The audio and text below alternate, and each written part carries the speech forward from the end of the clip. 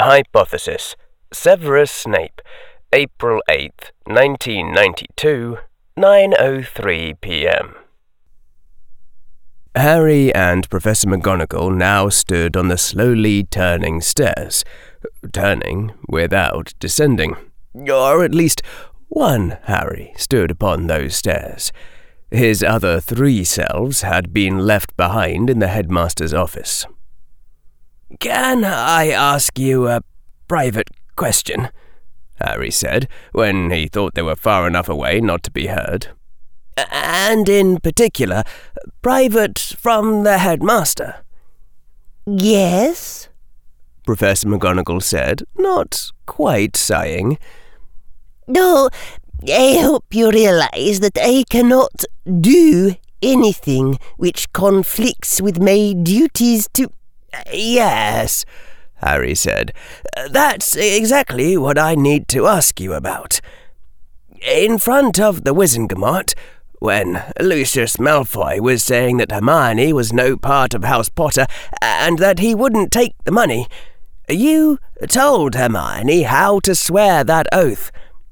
I want to know, if something like that comes up again, if your first duty is to the Hogwarts student, Hermione Granger, or to the head of the Order of the Phoenix, Albus Dumbledore." Professor McGonagall looked like someone had hit her in the face with a cast-iron frying pan a few minutes earlier, and now she'd been told that somebody was about to do it again, and not to flinch. Harry flinched a little himself.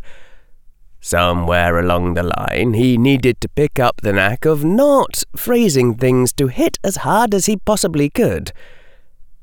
The walls rotated around them, behind them, and somehow they descended. "Oh, Mr. Potter," Professor McGonagall said with a low exhalation. "I wish you wouldn't ask me such questions. Oh, Harry, I wasn't thinking then. Not at all. I only saw a chance to help Miss Granger and I was sorted into Gryffindor after all."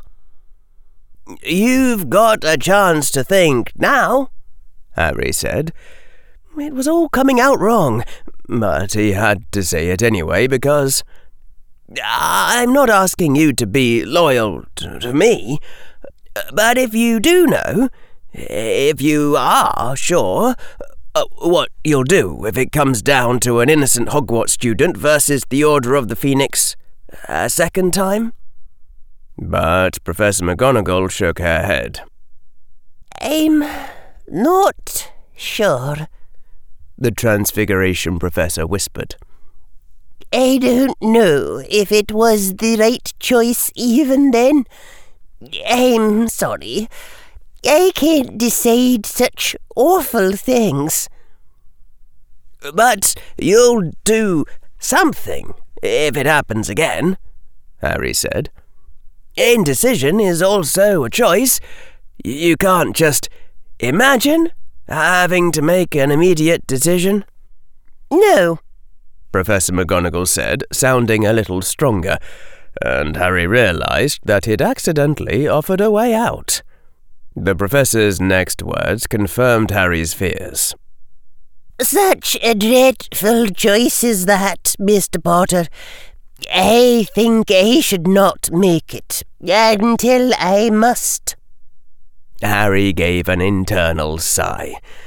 He supposed he had no right to expect Professor McGonagall to say anything else. In a moral dilemma where you lost something either way, making the choice would feel bad either way. So you could temporarily save yourself a little mental pain by refusing to decide. At the cost of not being able to plan anything in advance, and at the cost of incurring a huge bias toward inaction or waiting until too late. But you couldn't expect a witch to know all that. "All right," Harry said, though it wasn't right at all. Not really. Dumbledore might want the debt removed. Professor Quirrell would also want Harry out of that debt. And if the defense professor was David Monroe, or could convincingly appear to be David Monroe, then Lord Voldemort technically hadn't exterminated the House of Monroe, in which case somebody might be able to pass a Wizengamot resolution revoking the noble status of House Potter, which had been granted for avenging the most ancient House of Monroe. In which case, Hermione's vow of service to a noble house might be null and void. Or maybe not. Harry didn't know anything about the legalities, especially not whether House Potter got the money back if someone managed to send Hermione to Azkaban. Just because you lost something might not mean the payment was returned, legally speaking. Harry wasn't sure, and he didn't dare ask a magical solicitor. It would have been nice to be able to trust at least one adult to take Hermione's side instead of Dumbledore's, if an issue like that threatened to come up. The stairs they were upon ceased rotating, and they were before the backs of the great stone gargoyles which rumbled aside, revealing the hallway. Harry stepped out. A hand caught at Harry's shoulder. "Mr. Potter," Professor McGonagall said in a low voice. "Why did you tell me to keep watch over Professor Snape?" Harry turned around again. "You told me to keep watch and see if he'd changed." Professor McGonagall went on, her tone urgent. "Why did you say that, Mr. Potter?" It took a moment at this point for Harry to think back and remember why he had said that. Harry and Neville had rescued Lestat Lestrange from bullies, and then Harry had confronted Severus in the hallway and, at least according to the potions master's own words, almost died. "I learned something that made me worry," Harry said after a moment. "From someone who made me promise not to tell anyone else." Severus had made Harry swear that their conversations wouldn't be shared with anyone, and Harry was still bound by it. "Mr. Potter," began Professor McGonagall, and then exhaled, the flash of sharpness disappearing as quickly as it had come. "Never mind. If you cannot say, you cannot say." "Why do you ask?" Harry said. Professor McGonagall seemed to hesitate. "All right, let me be more specific," Harry said. After Professor Quirrell had done it to him several times, Harry was starting to get the hang of it. "What change have you already observed in Professor Snape that you're trying to decide whether to tell me about?" "Harry," the Transfiguration Professor said, and then closed her mouth. "I obviously know something you don't," Harry said hopefully. "See, this is why we can't always put off trying to decide our awful moral dilemmas." Professor McGonagall closed her eyes, drew in a deep breath, pinched the bridge of her nose, and squeezed it several times. "All right," she said. "It's a subtle thing, but worrying. How can I put this? Mr. Potter, have you read many books that young children are not meant to read?" "I've read all of them." "Of course you have. Well, I don't quite understand it myself, but for so long as Severus has been employed in this school, stalking about in that awful stained cloak, there's been a certain sort of girl that stares at him with longing eyes." "You say that like it's a bad thing," Harry said. I mean, if there's one thing I did understand from those books, it's that you're not supposed to question people's preferences. Professor McGonagall gave Harry a very strange look. I mean, Harry said, from what I understand, when I'm a bit older, there's something like a 10% chance that I'll find Professor Snape attractive, and the important thing for me is to just accept whatever In any case, Mr. Potter, Severus has always been entirely indifferent to the stares of those young girls. But now... Professor McGonagall seemed to realize something and hastily said, her hands rising in warning, Please, don't mistake me. Professor Snape certainly has not taken advantage of any young witches. Absolutely not. He's never even so much as smiled at one, not that I ever heard. He's told the young girls to stop gaping at him, and if they stare at him regardless, he looks away. That I have seen with my own eyes. Harry said. Sorry, but just because I've read those books doesn't mean I understood them. What does all that mean? That he is noticing, Professor McGonagall said in a low voice. It is a subtle thing, but now that I've seen it, I am certain.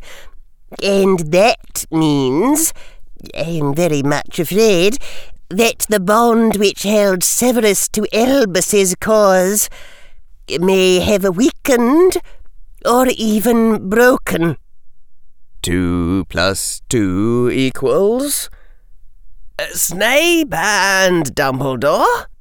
Then Harry heard the words that had just come out of his mouth and hastily added, not that there's anything wrong with that. No, said Professor McGonagall. Oh, for pity's sake, I can't explain it to you, Mr. Potter. The other shoe finally dropped. He was still in love with my mother? This seemed somewhere between beautifully sad and pathetic for around 5 seconds before the third shoe dropped. Of course, that was before I gave him my helpful relationship advice. I see, Harry said carefully after a few moments. There were times when saying, oops, didn't fully cover it. You're right, that's not a good sign. Professor McGonagall put both hands over her face. Whatever you're thinking right now, she said in a slightly muffled voice, which I assure you is also wrong, I don't want to hear about it. Ever. So, Harry said, if, like you said, the bond that held Professor Snape to the headmaster has broken, what would he do then? There was a long silence. What would he do then? Minerva lowered her hands, gazing down at the upturned face of the boy who lived. One simple question shouldn't have caused her so much dismay. She had known Severus for years, the two of them bound in some strange way by the prophecy they'd both heard, though Minerva suspected, from what she knew of the rules of prophecy, that she had only overheard it herself.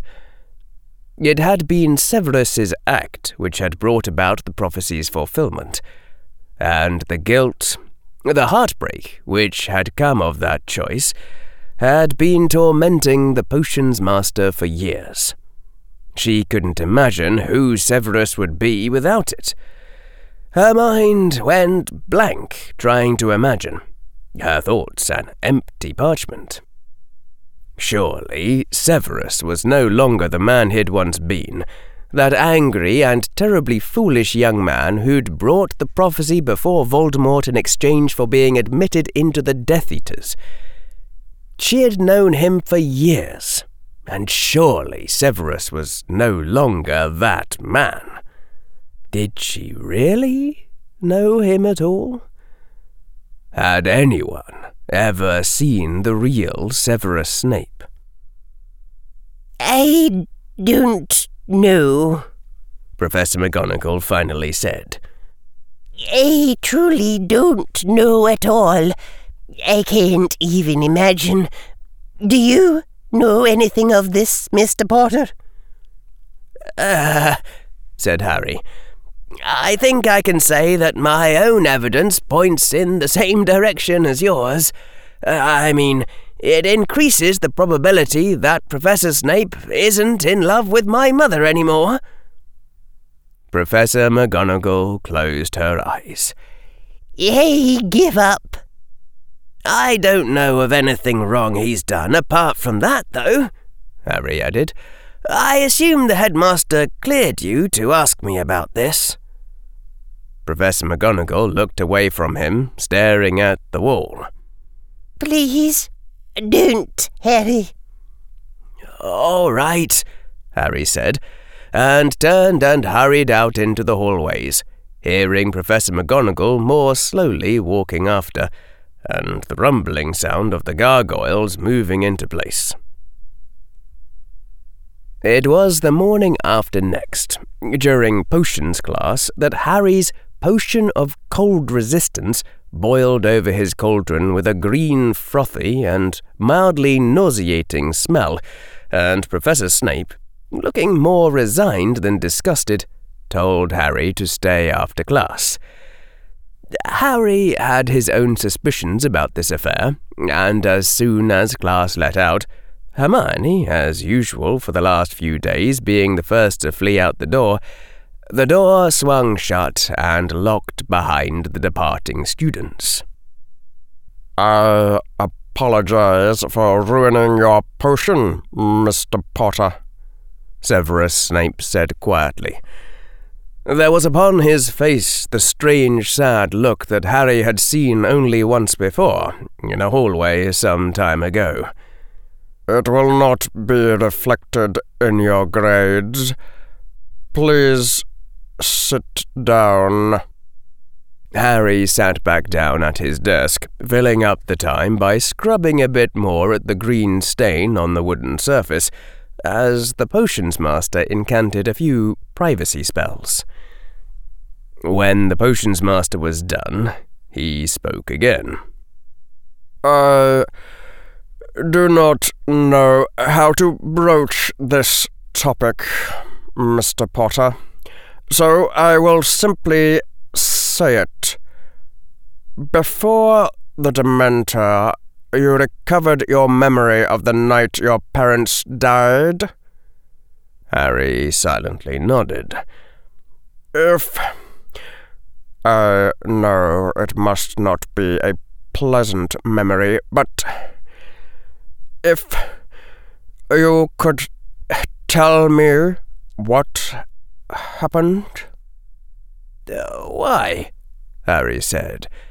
His voice was solemn, definitely not mocking the pleading look that Harry had never expected to see from that person. I wouldn't think that would be a pleasant thing for you to hear either, Professor. The potions master's voice was almost a whisper. I have imagined it every night these last 10 years. You know, said Harry Slytherinside, it might not be such a good idea to give him closure if his guilt-based loyalties are already wavering. Shut up! Overruled! It wasn't something that Harry could actually bring himself to deny. He took one suggestion from his Slytherin side, and that was it. Will you tell me exactly how you came to learn about the prophecy? Harry said. "I'm sorry to make this a trade. I will tell you afterward, only it could be really important."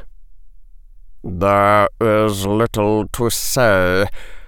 I had come to be interviewed by the deputy headmistress for the position of potions master, and so I was waiting outside the room of the Hogshead Inn, where the applicant before me, Sybil Trelawney, came to seek the position of Professor of Divination. As soon as Trelawney finished speaking her words, I fled, forsaking my chance at Hogwarts' mastery, and went to the Dark Lord." The potions master's face was drawn and tight. "I did not even pause to consider why that riddle might have come to me before I sold it to another." "A job interview?" Harry said. "Where you and Professor Trelawney both happened to be applying, and Professor McGonagall was interviewing? That seems like rather a large coincidence." "Seers are the pawns of time, Mr. Potter. Coincidence is beneath them, and they are above it. I was the one meant to hear that prophecy and become its fool. Minerva's presence made no final difference to how it came about. There was no memory charm, as you supposed. I do not know why you thought that, but there was no memory charm. There could have been no memory charm. The voice of a seer has a quality, an enigma which even legitimacy cannot share. How could that be imbued in a false memory? Do you think the Dark Lord would believe my mere words? The Dark Lord seized my mind and saw the mystification there, even if he could not seize the mystery, and so he knew the prophecy had been true. The Dark Lord could have killed me then, having taken what he wanted. I was a fool indeed to go to him. But he saw something in me, I do not know, and took me into the Death Eaters, though on his terms rather than mine. That is how I brought it all about, from beginning to end. Always my own doing." Severus's voice had gone rather hoarse, and his face was filled with naked pain. "Now tell me, please, how did Lily die?" Harry swallowed twice and began his recounting. "James Potter shouted for Lily to run away with me, that he would hold off you-know-who. You-know-who said—" Harry stopped, the chills going all over his own skin as his own muscles tightened as if preparing for a seizure. The memory was returning strongly now, accompanied by cold and darkness in association. "He used the killing curse, and then he came upstairs somehow. I think he must have flown. I don't remember any footsteps on stairs or anything like that. And then my mother said, 'No, not Harry. Please, not Harry. or something like that, and the Dark Lord, his voice was so high, like water whistling out of a tea kettle, only cold. The Dark Lord said, "Stand aside, woman. For you I am not come, only the boy." The words were very clear in Harry's memory. He told my mother to get out of his way, that he was only there for me. And my mother begged him to have mercy, and the Dark Lord said, "I give you this rare chance to flee." That he was being generous and giving her a chance to run. But he wouldn't bother fighting her, and even if she died, she couldn't save me. Harry's voice was unsteady. And so she ought to get out of his way.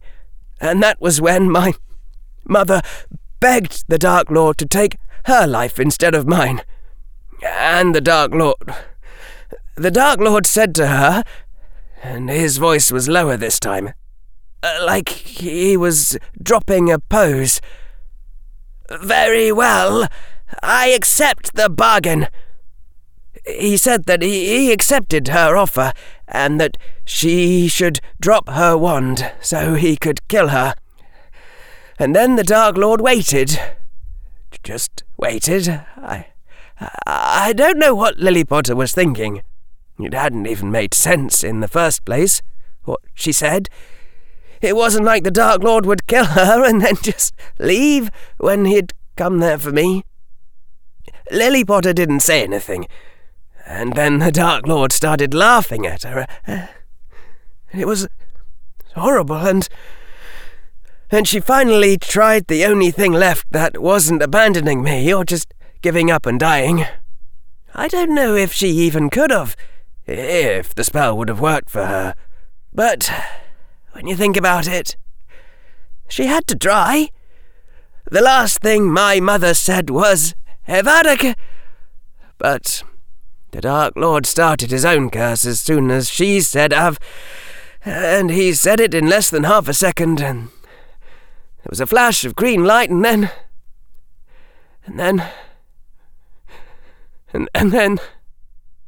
That's enough. Slowly, like a body floating to the surface of water, Harry returned from wherever he'd been. That's enough, the potions master said hoarsely. She died? Lily died without pain, then? The Dark Lord did not do anything to her before she died? She died thinking that she had failed, and that the Dark Lord was going to kill her baby next. That's pain. The Dark Lord didn't torture her, Harry said, if that's what you're asking. Behind Harry, the door unlocked itself and swung open. Harry left. It was Friday, April 10th of 1992.